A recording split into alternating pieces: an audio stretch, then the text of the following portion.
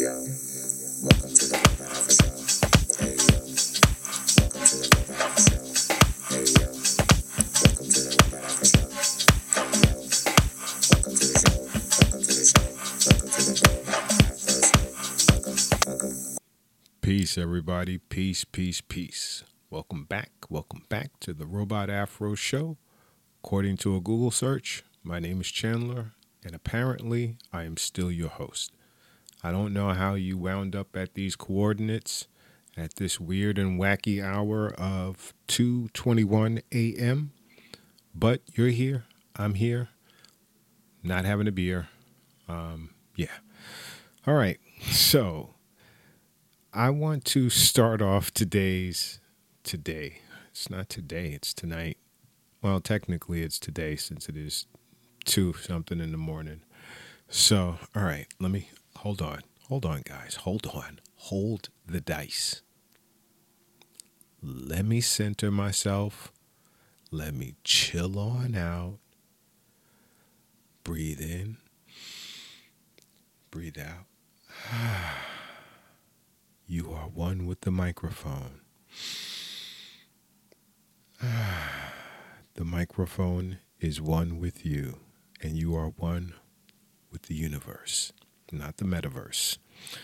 Okay, so this is my Halloween show, and Halloween has always held a special place in my heart. Since I was a child, I have always loved horror. Probably fell in love with horror at a really young age. I want to say like around 8 or so. Like I started getting a hankering, if that's the right terminology, for horror. Started getting a feel for it. But it was always kind of like on the periphery of what I had access to as a child. But one of the earliest movies that really set it off for me, I'm getting ahead of myself. I'm in the future, as always, hanging out in the future. Okay, what I want to get to is I want to do top 5, right? I wanted my top 5 horror films, which this turned into one of the craziest exercises that I have ever done. I've never had a harder time trying to come.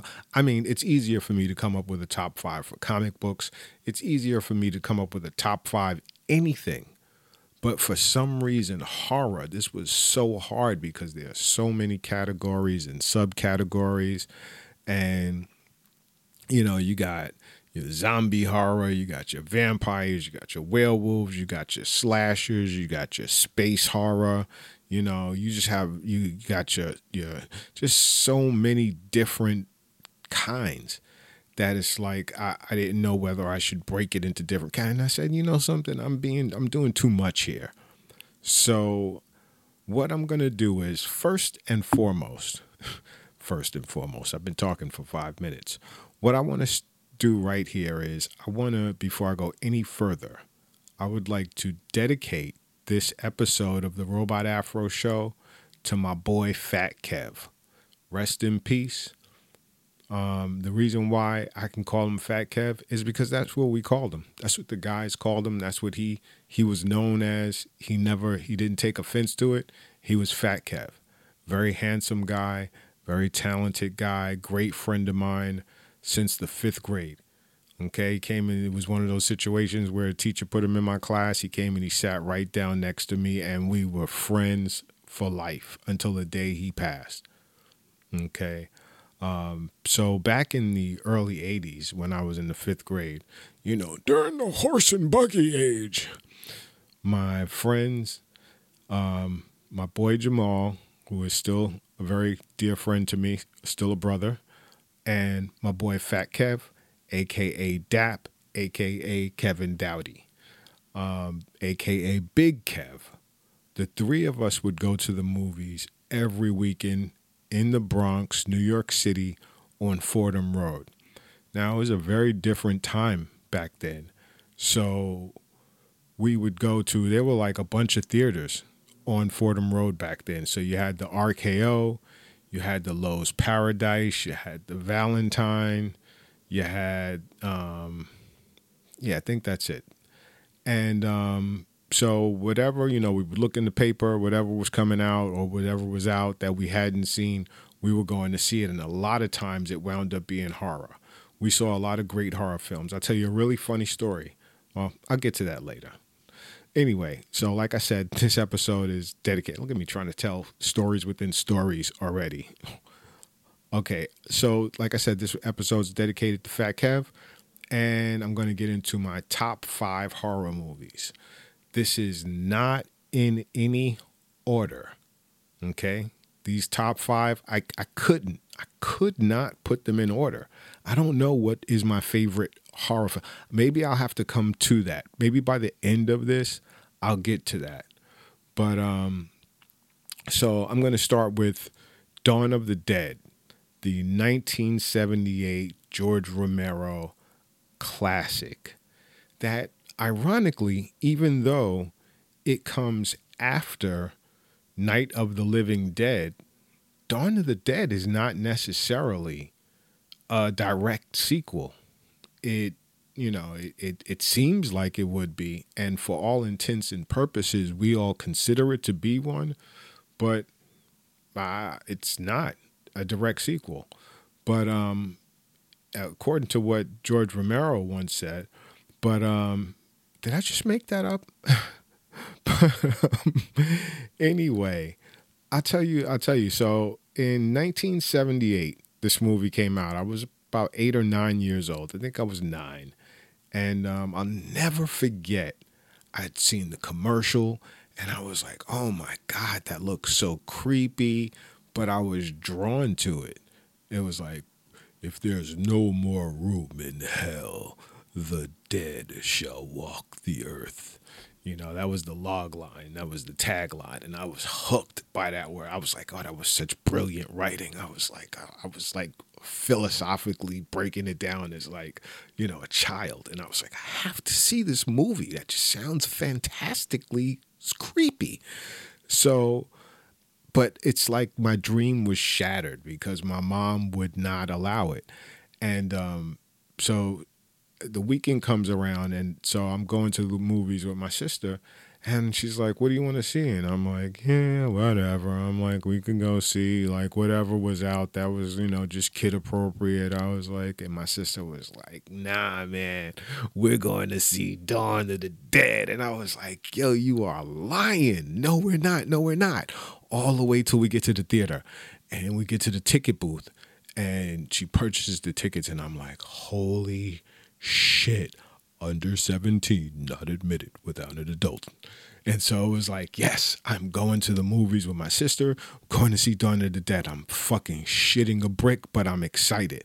And I'm like, okay. And this is what I remember, like, one of the most. Sitting down, the lights go down, the movie starts, and you get into that opening sequence where I forget her name right now, and I don't have a note on it, but the lead actress she's like laying on the carpet, and she's got it's like a red carpet, so it really stands out. She has blonde hair. I'm kicking myself for not having written her name down or not even knowing her name in the movie. But and she's like having a nightmare or and you don't know what's going on. You don't know if like, zombies trying to get her or what, but when it like pans out and everything, you see that she's actually in the middle of this, like taking a nap in the middle of this chaotic newsroom where there's like the breakdown of like societies going on outside of this newsroom. And it's like you have this chaos going on inside because the zombie apocalypse is happening, but it's so realistic, and it's got this music, dun dun dun, dun. It's got this music, and you don't know what. You know, people are yelling at each other. They're arguing. People are threatening to quit. There's people having a serious conversation on air. There's a guy clowning the guy having the conversation. They're talking about zombies. They don't know if the zombies are real. They're talking about monsters. The guy is like, the dead get up and they go after people and eat them, and then they get up and go after and eat people, and they're throwing papers, and it's just chaos. And the dude who's the pilot, he comes in and he goes to get the chick, and he's telling her, he's trying to tell her, he's like, we got to get out of here. And I just remember him saying, we've got to survive. Someone's got to survive. And I'm just like, I'm shook. I'm in. I'm like, oh shit, this is intense. And then it starts, and it is the most gory, bloody, nasty, shocking, weird thing I had ever seen. It's people getting shot, getting their heads blown off, biting people, biting their flesh away. And I had never seen anything like this before. And I was like, oh my God, I was hooked. Movie scared me to death. So the whole way home, I'm like all fucking freaked out and shit, but I'm excited at the same time. So like I'm talking to my sister about it, and she's like, yo, whatever you do, you can't tell mom. Don't ever let mom know you saw Dawn of the Dead. You better, if you do, I'm a lie and say I didn't take you. And so, we're joking about it. And we lived on Kingsbridge in Cedric. So we get around the way, and we're right at that corner store right there on Cedric Avenue and Kingsbridge. And my sister says, hey, man, can you get home okay? I'm about to go hang out. Just tell mom I walked you upstairs. And I'm like, oh, I'm playing it off. I'm like, oh, no, cool, no problem. Get in the building. This building I lived in was long, man. This building is like a city block long. I was in there shitting a brick. I was like, holy fuck. Holy fuck. I got to get upstairs by myself. So I'm like waiting around for an adult to come in. An adult comes in, and I'm like looking at this dude out of the corner of my eye like, is he going to turn into a zombie? Like, I'm fucking shook because I'm 9, okay? And I'd never seen anything like this before. And, this traumatized me. So I get upstairs, and I promise you, this hallway is longer than fucking Pinocchio's nose. This shit goes on forever. It looks like something out of a nightmare. And I'm shook, and I'm going down the hallway, and I'm just like, please, God, don't let the lights turn off. Don't let any zombies come out after me. Don't let the zombie apocalypse happen until I get to my door. And I get in the house, and I'm terrified, but I'm excited, and I am hooked. Okay, I'm hooked. I mean, that movie was brilliant. I've never, nowadays, we're so jaded by zombies because you have just a plethora of everything. You can imagine. You got giant zombies, fast zombies, slow zombies, weird zombies, zombies jumping out of trees, coming out of the water. You got all kinds of zombies. You got zombie cartoons. They're just in every part of our culture. And, I've always been a fan specifically of Romero's, because what was scary to me was, well, not even so much what was scary yet. What I loved was, and that what he pulled me in with right away was the social commentary of it all. It was the human angst. It was the people arguing and debating. It was the real world conversation, which was the membrane surrounding it all was this conversation, but then at the heart of it was this zombie thing. So, and vice versa, you could put one on the outside and the other one in the inside, and it always kind of like went back and forth, where the zombie thing was more important, but then the social commentary or the personal story. And it was like such good writing, for a zombie movie. Of course, it was just great to me back then. But now I look at it and I'm just like, whoa, man, George Romero was bad motherfucker. And so one of the other things that intrigued me too was there was a black man in this movie. There weren't black people in all these horror movies back in the day. And it wasn't just that he was in it, he was prominently in it. Okay. I know in the movie his name was Peter. His real name is Ken Foree. And yeah, I believe he played Peter. And he wasn't actually the first, because in Night of the Living Dead, ironically, he also had a black protagonist who played, what was his name? Dwayne Jones. And I think he played Ben. I could be wrong about that. But, and then of course, in the 2004 remake, which was the screenplay was by George Romero and James Gunn, ironically. You had Ving Rhames and Mekhi Phifer in that one prominently. So, which I really like Zack Snyder's version. I like it. I don't love it like I do the original Dawn of the Dead, but I think it was a worthy successor because it, had the fast-moving zombies. What I really liked about the slow zombies was it was the accumulation of them. It was like kind of like the accumulation of snow. At first, the snow it's harmless. It's fun. It comes down. You can kind of, push it away. You're not even really thinking about it. Next thing you know, you see it starting to see an accumulation, and then you're fully covered. Before you even know it, everything's white. So the slow-moving zombies were like that. And I mean, just the whole scene with the shopping mall, not the scene, the setting with this shopping mall and them taking full advantage of it in a way in George Romero's, in the original, that they really just didn't capture in Zack Snyder's. That was the one part of it where I was like, they just didn't capture the whole essence of how people would behave if they had access to everything in a shopping mall. And in the 1978 version, you really get that feel. Like they're walking around in fur coats. They got diamonds. They got guns. They eating fancy dinners. It's just a mall, a fully functioning mall at your disposal in the zombie apocalypse. And the sad thing was, even as a kid, I was like, this is not going to last, dude. It's not going to last. You're going to screw it up. And of course, everything that can go wrong does go wrong. And so Dawn of the Dead could possibly be my number one. I'm not necessarily just because I'm starting it with number one, but it is really high up there and it would be hard to beat. Okay, number 2, John Carpenter's The Thing. Okay, which is a remake, I believe, from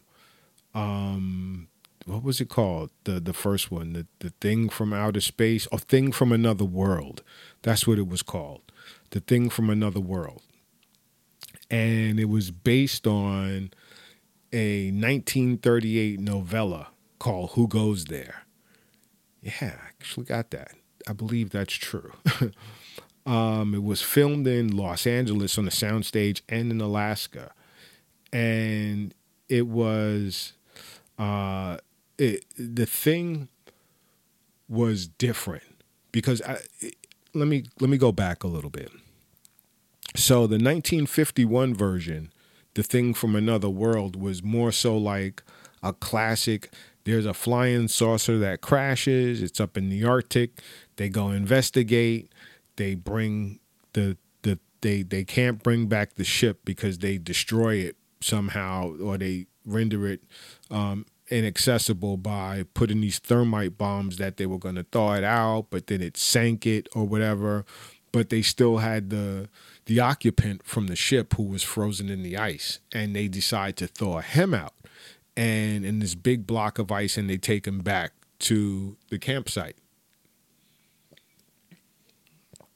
Excuse me. My mom always does that when she drinks. And now I do it too, even when nobody's around. It's like, so they bring him back, and ultimately the same thing happens in the 1982 John Carpenter version, which ironically it was done, the makeup and the special effects, which are some of the best ever, were done by Stan Winston and Rob Bottin, okay, which they teamed up again to do The Howling later on, which their makeup was great in The Howling as well, which was another classic. But so in the 1951 version, it's more of like when the Thing does get free, he's more of like almost like a Frankenstein type monster, and you got these kind of, they're shooting at him, he gets his arm caught in the door, set on fire, things like that. Dude, when you see the difference, and talk about a reason for a remake, John Carpenter's remake was it was like, I would compare the difference to something like, how Empire was so much deeper than Star Wars, or how Winter Soldier was so much of a leap from Captain America First Avenger. I mean, this is how different John Carpenter's Thing was. It was, first of all, dude, let's just to put this in the proper context. It takes place in this Arctic research facility. There is not one woman in this movie, okay? And I'm telling you, it's still great. Okay? Hard to believe. Not one woman, not one beautiful woman, and it was still awesome. However, in the 1951 version, there was a woman, and she was like a pinup. She was attractive too. She was too, as if I was talking about another woman, but she was attractive. But in this one, no woman. And also, ironically, you had in the cast, along with Kurt Russell, who played Mac, who was excellent. I mean, just the perfect protagonist in this role. I mean, his cadence, the way he delivered his lines, the lines that he had, the situation, everything, awesome. And then you had Keith David playing Childs. Keith David with that extremely unique voice that just commands your attention. You had Wilford Brimley, who I believe he's passed away now. He played Blair. Dr. Blair. And then you had another black dude, T.K. Carter, who was the cook. So it wasn't like one of those movies where you only had the black guy and he's the cook and everyone else is everything else. No, you also had Keith David in there too. The Thing, what made The Thing so unique was, okay, same situation where they bring the Thing back, but when they find the Thing had already killed everyone in this research facility, and then they bring it back. It's this fucked up looking shit, as opposed to this Frankenstein monster. It's this, what's one of those, how in the hell the piss and the shit did Stan Winston and Bottin come up with this thing? Like, geniuses, okay? You cannot recreate this, which was evidenced by the remake of John Carpenter's Thing, which I ain't even going into when it was made, whenever. It just doesn't compare. It almost shouldn't have been called The Thing, and I don't want to piss on it too bad. I'm going to watch it again, just so I could, kind of like pull it in to the family a little bit. But I'm going to give that one a watch. I watched it one time, and you know how something is like, you get just turned off. Like, that's just not my era. It's not my thing. Probably like older guys from the night looked at the 1951 Thing, and then, who were fans of it. Then when they got to John Carpenter's, they was like, that movie's just a mess. Just pissing and shitting all over the place and dogs. I don't want to see that. So they probably feel the same way. But so in this movie though, I mean, the special effects, it was like Stan Winston and Bottin, man, they put their toe in it.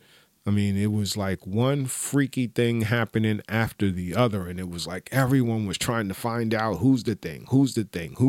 And then of course you get to the famous scene where they do the test and to see who's the thing, the blood test. And then they're all tied to a chair, and each one who passes the test, they, put the hot wire to the blood. And then I like the scene when the guy goes, "Somebody got to the blood." But so they do this hot wire test on the blood, and each time they do it, they can untie the next person because they're like, well, he's not the thing, he passed the test.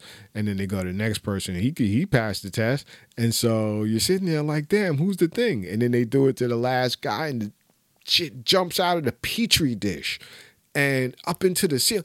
It is the freakiest, scariest, craziest, I can't look away, but I want to look away scene you have ever seen. I love that scene. And when they're going crazy in the chair, "No, get me out," because he's turning into the thing and his head is splitting and he's got all these appendages and things flying out and all this liquid squirting. Man, the Thing was something else. That is it is unmatched to this day. As Deontay Wilder would say, to this day, it is unmatched. The Thing is a classic. It is a thing of beauty. No pun intended. Maybe just a little bit. So we have, because I know I'm going to take up so much time in each one of these. I'm sure I'm forgetting stuff, but I will come back to it. So let me cross it off my list. Talked about The Thing, talked about Dawn of the Dead. And the next item up for bids is a new car. No, the next one up is this one also. These are like, each one of these, they're like horror kids. I love each one of them so much. And so the next one up is American Werewolf in London, which was directed by John Landis, and the special effects were by the master, Rick Baker. My God. This movie came out in, what was it, 81? When did American Werewolf in London come out? Yeah, I think it came out in, shit. I lost it when it came out. But, it was in the early 80s. So American Werewolf, I promise you, there has never been a better looking werewolf done ever. Never. I challenge you to pick any movie. I challenge anyone, anybody that's in the sci-fi special effects. You have never seen a better looking werewolf than Stan Winston's werewolf from American Werewolf in London. Not to be confused with that bullshit sequel that I don't even want to say the name. The movie had the greatest jump scares ever for me in a movie. It was like every time you thought it was a jump scare was over, they would trick you and you would get scared again, and you would think it was over and you would get scared again. And it was like the makeup was amazing. Each monster, each werewolf just, in different scenes looked great. The werewolf had such a distinctive howl. The werewolf's howl in American Werewolf in London was as distinct as Godzilla's. I can't do Godzilla does that. That noise that you would be like, no dinosaur is making that noise. But now you couldn't dream of having a Godzilla movie without hearing that noise. You hear that noise right away. It's instantly recognizable. Well, to me, the American Werewolf howl is like that. I can't make that noise. I can't believe I made that Godzilla noise, though. Remember Baby Godzilla? But the transformation, the werewolf transformation, it was so dope because When homeboy is at let me just start off with the beginning where you have the two guys in there walking tra la la la la walking along the moors, the highlands, wherever they are. I don't remember if they were in like Scotland or whatever. And they it's getting late. They stop at a bar in this like little town and shit, the Slaughtered Lamb, and the locals there are just mean and unwelcoming and assholes, and they send them on their way. That bar scene is fantastic, and one of my favorite things as a kid, I knew I was gonna love that movie because that guy told that joke with that heavy ass fucking Scottish accent. And it was one of the funniest things I had ever heard. I couldn't stop telling that joke for like 5 years. And and he's like, but the plane was still too heavy. So he chokes out the Mexican. Like the whole joke was hilarious. But so they send the two boys out, without feeding them or whatever, or, and they and they're like, we can't, after they leave, the lady's like, the barkeep's like, we can't let them go. They're going to get killed because they know the werewolf is out there. And then that while Jack and his dude are out there and they're walking along, they get attacked by the werewolf. Jack gets torn apart. How is it possible that we cannot replicate special effects like that anymore? I challenge you to look at Jack go look it up on YouTube. Go look up the effects for American Werewolf in London. Look up Jack. And this guy rots throughout the movie. I don't want to give it all away in case you haven't seen it. If you haven't seen American Werewolf in London by this point, something fucking wrong with you. But the makeup is amazing. Yeah, okay, it unparalleled, unmatched. You cannot, you can't beat it. Okay, like I said, the sequel was the worst, but the thing that really solidified American Werewolf in London was the transformation, because the surviving guy, and I can't think of his name right now, but I can remember Jack, because just get all the screaming, Jack, when he got torn up. But David, yeah, sorry, it's late.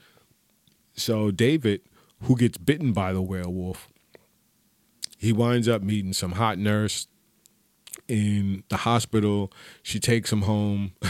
He winds up staying with her. She thinks he's a little bit crazy, but he's cute, because he got bit by this werewolf. She feels sorry for him. He keeps having these dreams, and in the dreams he keeps seeing like Jack and all of this crazy creepy shit. He's running in the forest. He's drinking fucking animal blood, and he's like, in next full moon in 3 days I'm going to turn into a werewolf.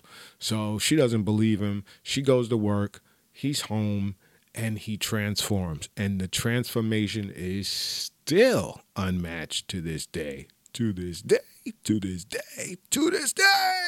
Still unmatched. Okay? It's fucking awesome. And, of course, there's a lot of killing and and great fucking movie. So, I mean, we've only gotten through 3. Okay? And we've got 2 more. And next item, let's see, because I took notes for this one. Just going to get dicey after this. It's going to get a little, you'll see. So, number 4 is Carrie. Carrie, which came out in 1976. I'm going to go a little bit faster. And it was directed by Brian De Palma. It was adapted from the horror master Stephen King. It starred Sissy Spacek, who was Carrie White, John Travolta, and Amy Irving. Great cast. No black people, but we forgive it. It was everything. I love everything about Carrie, except for no black people. No, I'm just kidding again. No, I'm not. No, seriously. I really did love, first of all, there's something about that movie. You cannot recreate or recapture that movie. the short shorts they were wearing. Okay, like all the girls had on these like short shorts and shit.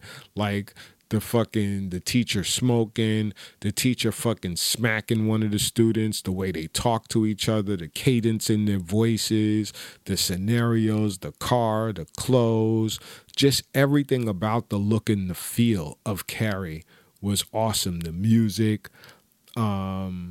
Then you had her creepy, you had Sissy Spacek, who was Carrie. You had her creepy ass mom, who was like this super religious zealot who wouldn't let her go anywhere. And everybody was teasing Carrie because she was that weird ass religious girl. And they would call her all these fucking names and shit. But Carrie had like these, you didn't know if it was like telekinetic powers. So it could have been like, she could have been an X-Men situation, or if she was actually evil.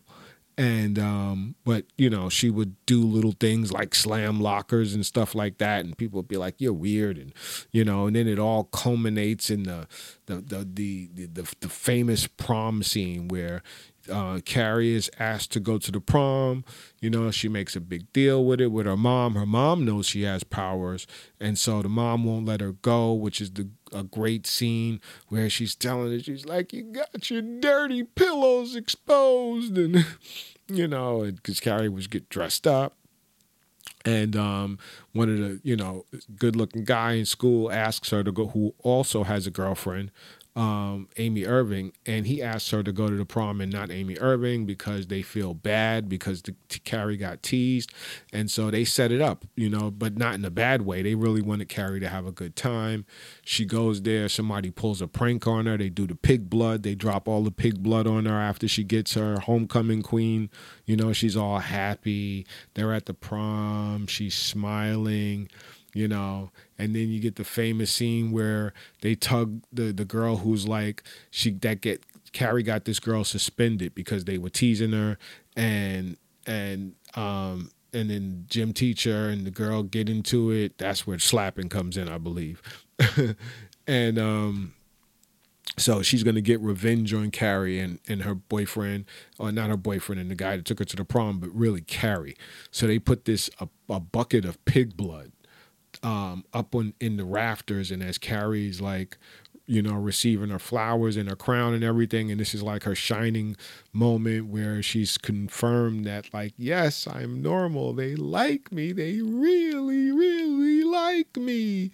And then they yank on the cord, and the pig blood comes pouring all over Carrie, and it's just the most shocking scene of this girl in this dress with like one eye open, and she's horrified, and it's like her little power displays. Oh, and then the bucket comes down and hits, I think the guy's name was Tommy, and the bucket hits him in the head and knocks him out.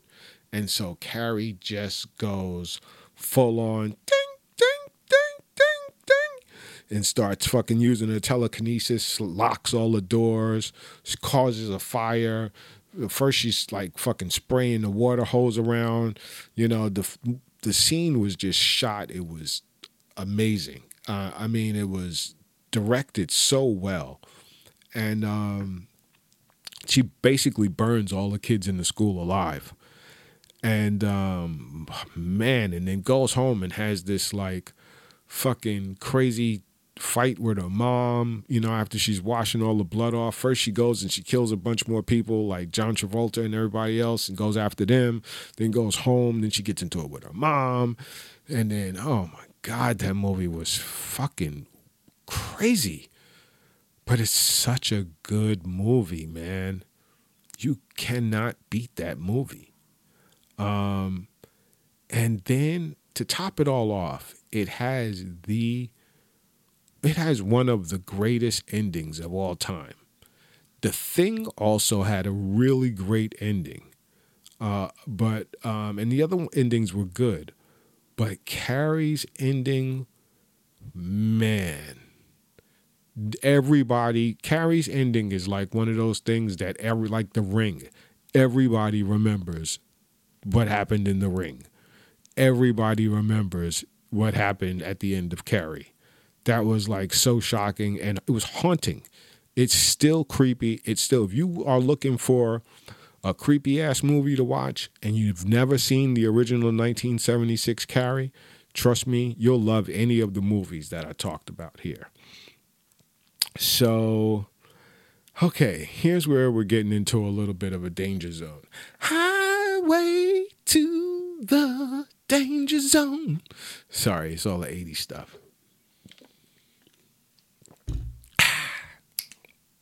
All right. Remember on Happy Days? Remember Pinky Tuscadero? And she used to go, later.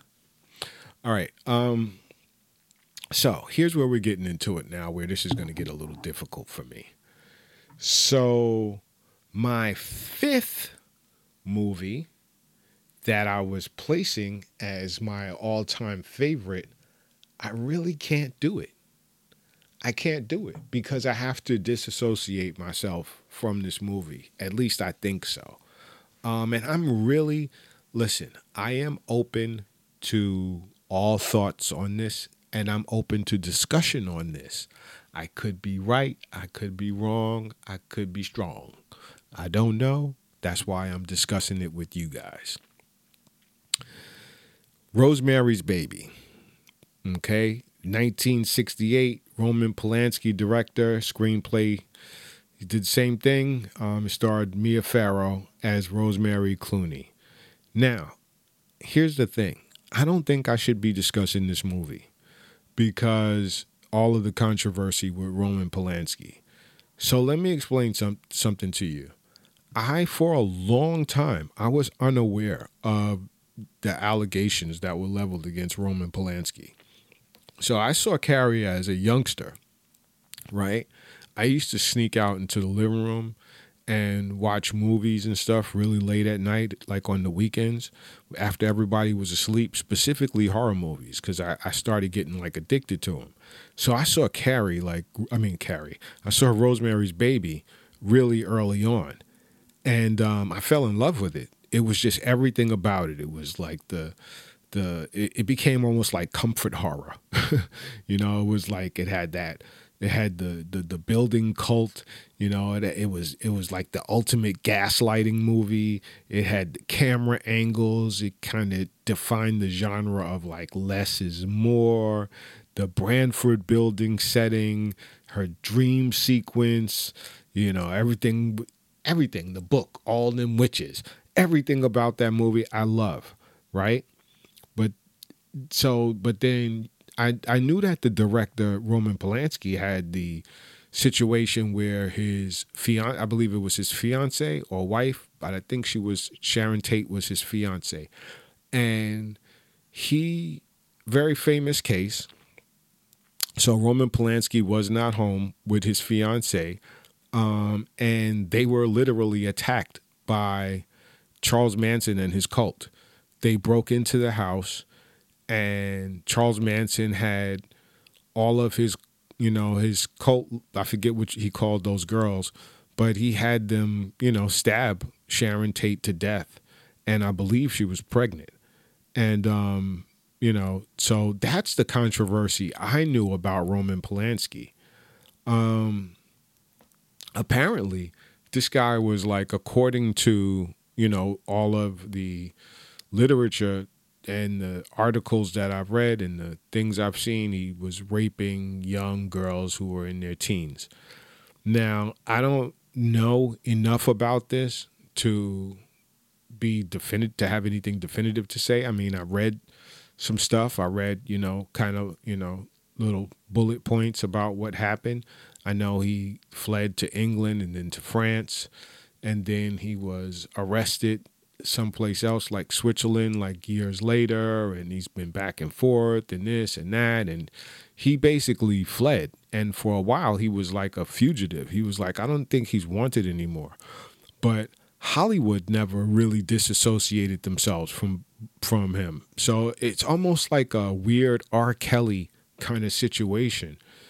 And so I'm going to strike Rosemary's Baby from my list. I can't call it my favorite anymore because I can't look at it the same. I'm going to do a deep dive for myself just on what happened with Roman Polanski and kind of take a look at what he did.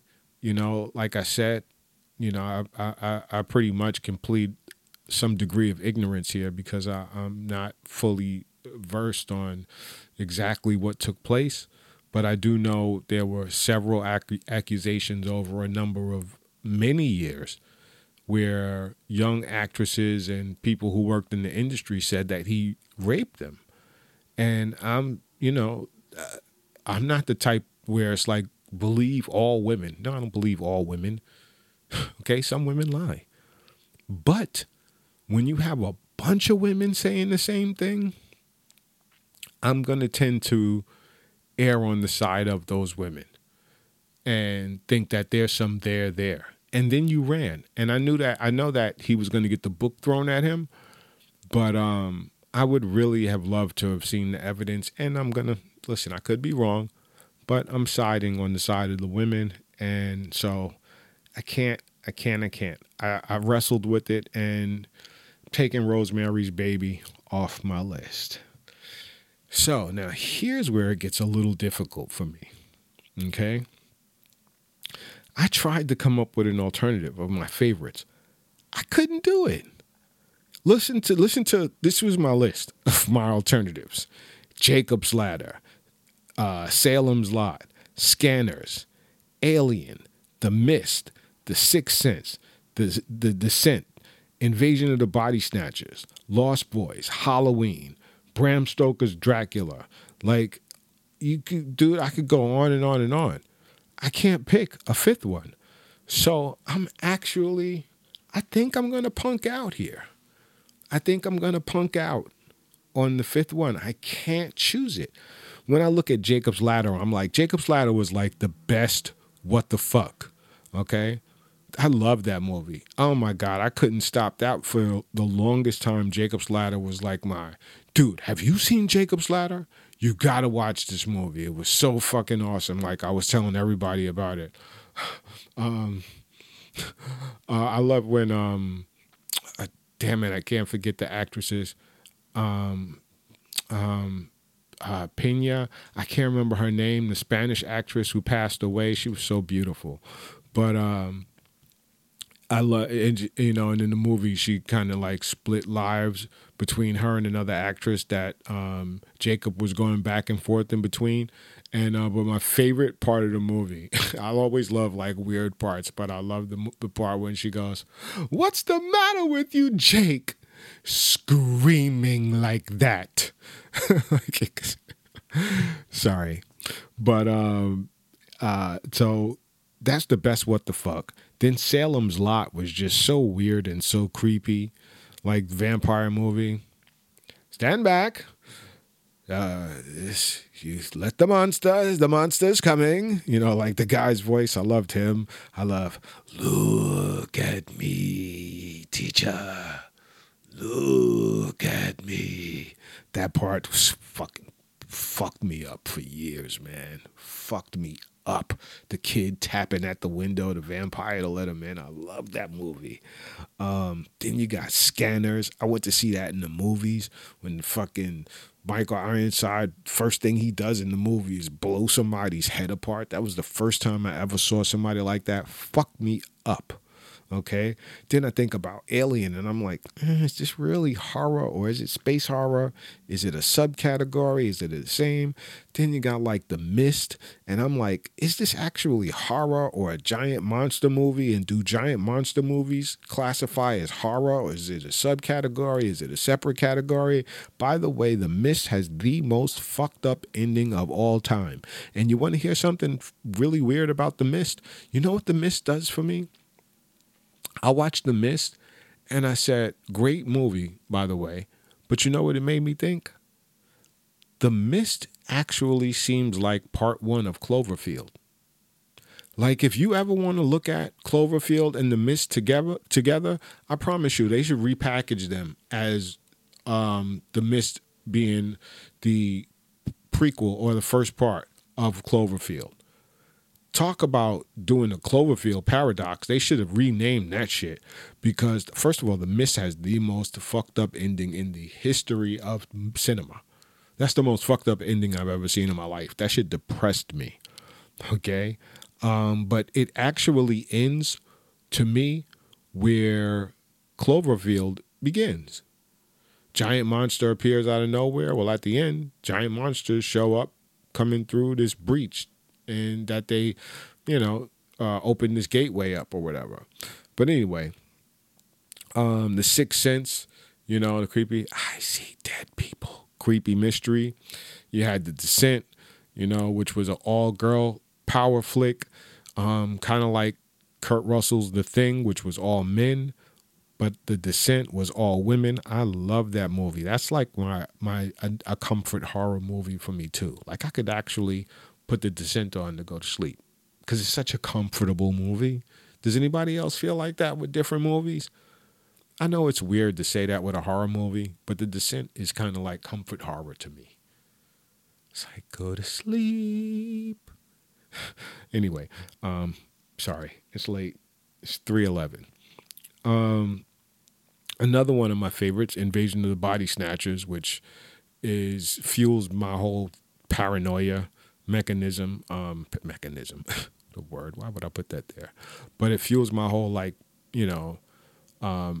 it just like I love movies about paranoia, but the person's paranoid, but it's like, are you really paranoid if it's really happening kind of thing, so I love that movie, and Jeff Goldblum's in it,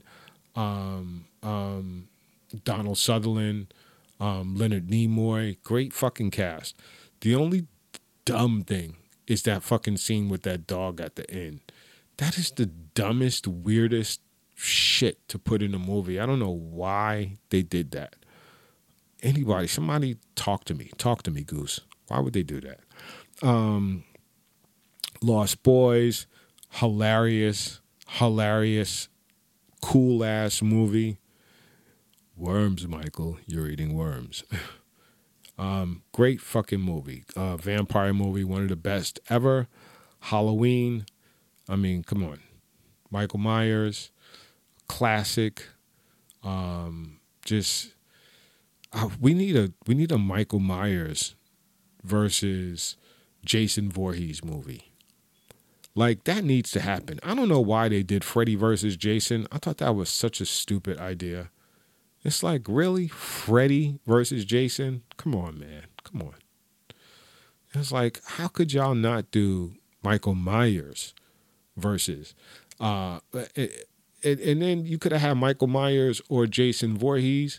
You could have had one of them versus like Leatherface. That would work. But to Jason and Freddy, dumb. Also, and slasher, that's another thing. It's like, our slashers, they could be like another category, they are a subcategory within horror. And so, it was like, dude, I didn't want to leave out like a slasher because I love slasher movies like the original Scream and, all of these things. So then I had, like Bram Stoker's Dracula, which is, classic vampire movie. I go on and on and on and on. So as you can see, trying to come up with something to fit in the slot of Rosemary's Baby is just really hard for me to do. And I swear to you, look, I'm going to put a circle around these movies, okay? I'm going to put a cycle there. Cycle. And I am going to go back to that. At some point, I am going to come up with an honest number 5 because I feel like it's kind of a ripoff that I didn't say what my number 5 is.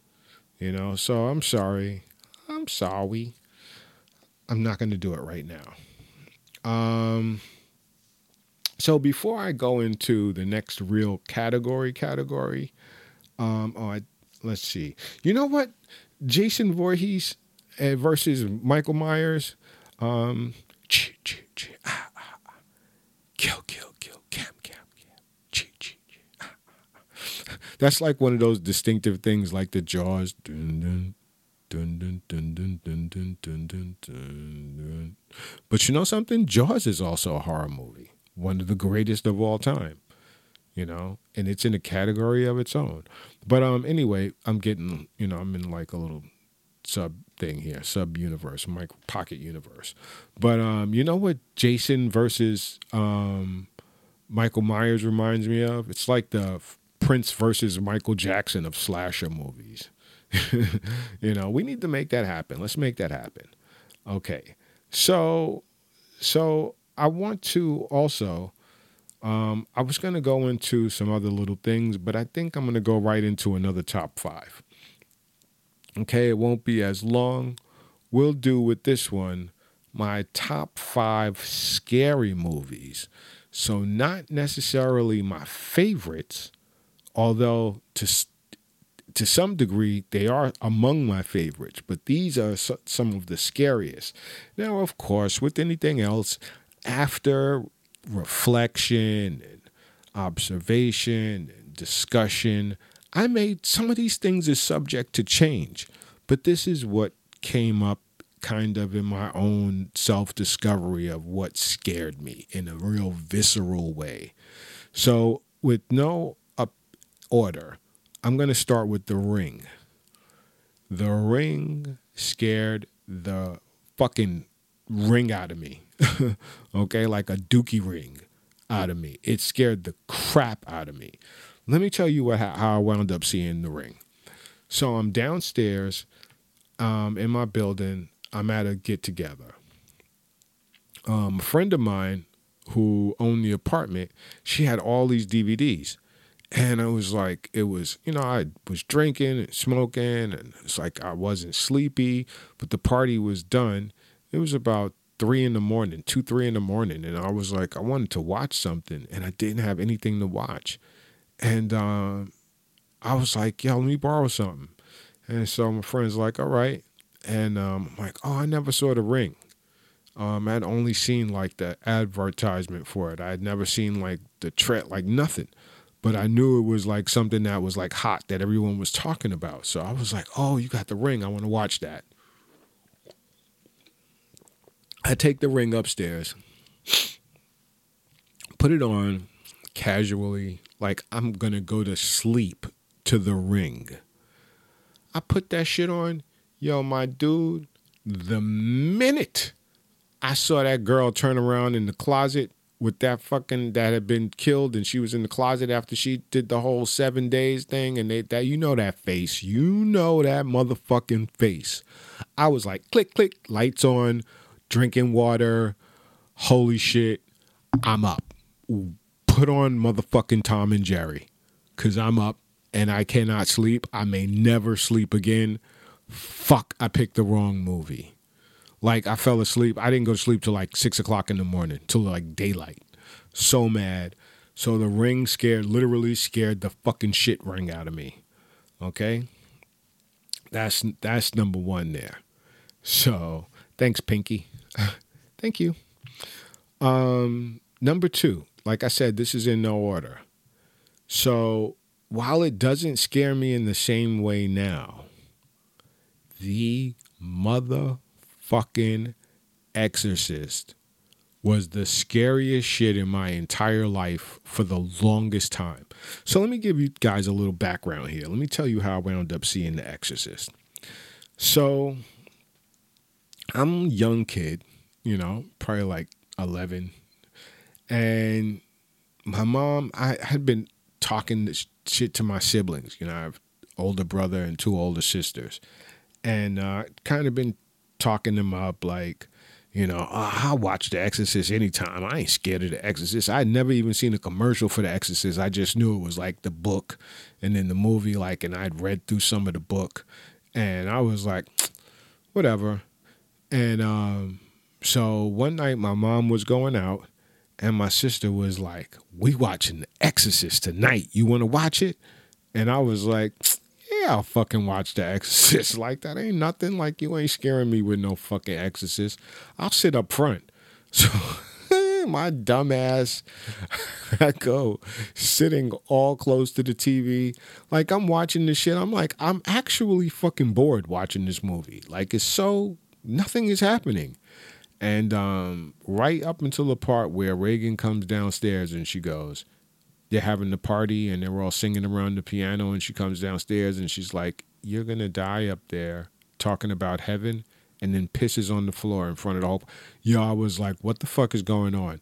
And then the transformation happened and it fucked me up. I was sitting in front of that TV.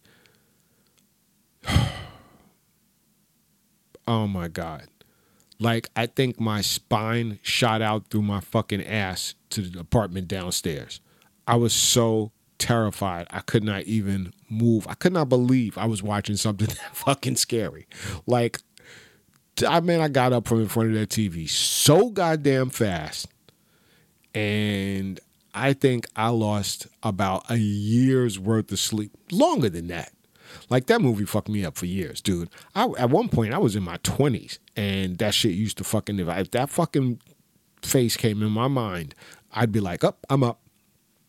Now, mind you, as an adult now in my 50s, I see that shit, and it's like... it doesn't fuck with me like that no more. Like, I'd be by myself. It could be 3 o'clock in the morning. I see that face. I'm turning the channel, whatever, but it ain't fucking with me like that. You know what I'm saying? I'm not scared of it anymore. So... But I was you have to overcome your fear. And I'm an atheist. So I don't believe in, all of that bullshit. But it's still on a visceral level. It's a scary fucking thing to look at. And, just all the dialogue and everything. It was just fucking scary, man. I don't know how those people let that girl fucking play in that movie, Linda Blair. Like, woof. Exorcist was some shit, man. That movie, you've never seen The Exorcist before? You watch The Exorcist on Halloween, you will want to punch somebody in the fucking face, okay? Look, if you've never seen The Exorcist before, check this out. Go smoke a fat-ass joint, and then go smoke a fat-ass blunt, and go watch The Exorcist. I promise you, that shit will scare you more than a fucking pregnancy test that said you're having septuplets. Okay. So that's The Ring, The Exorcist. That's 2. Number 3, The Babadook.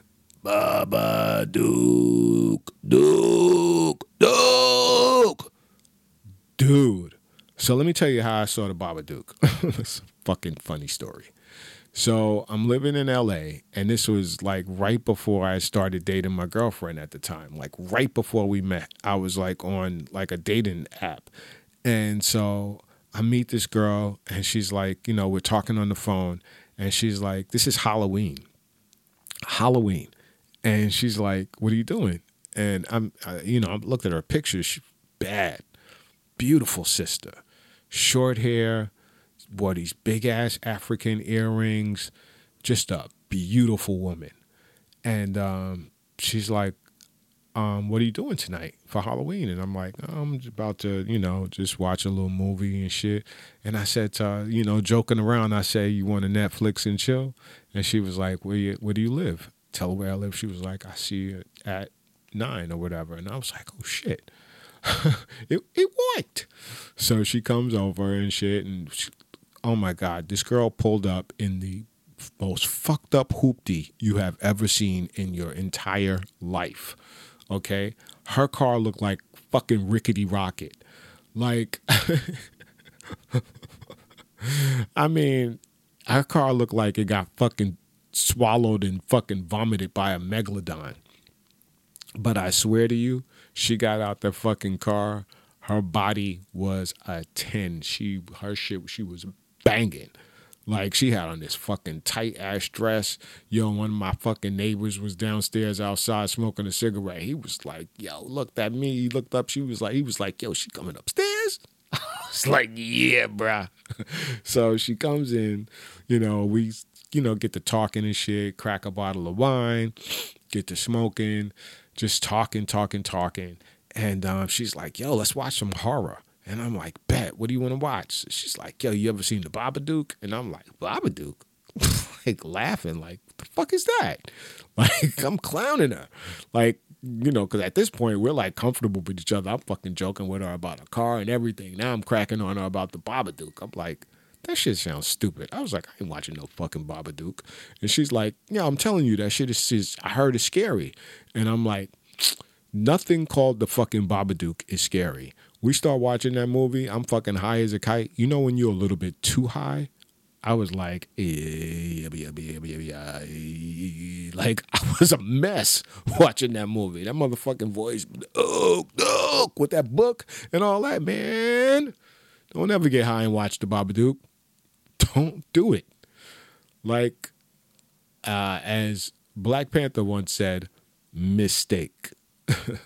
Okay. Yeah. So that was a really interesting evening.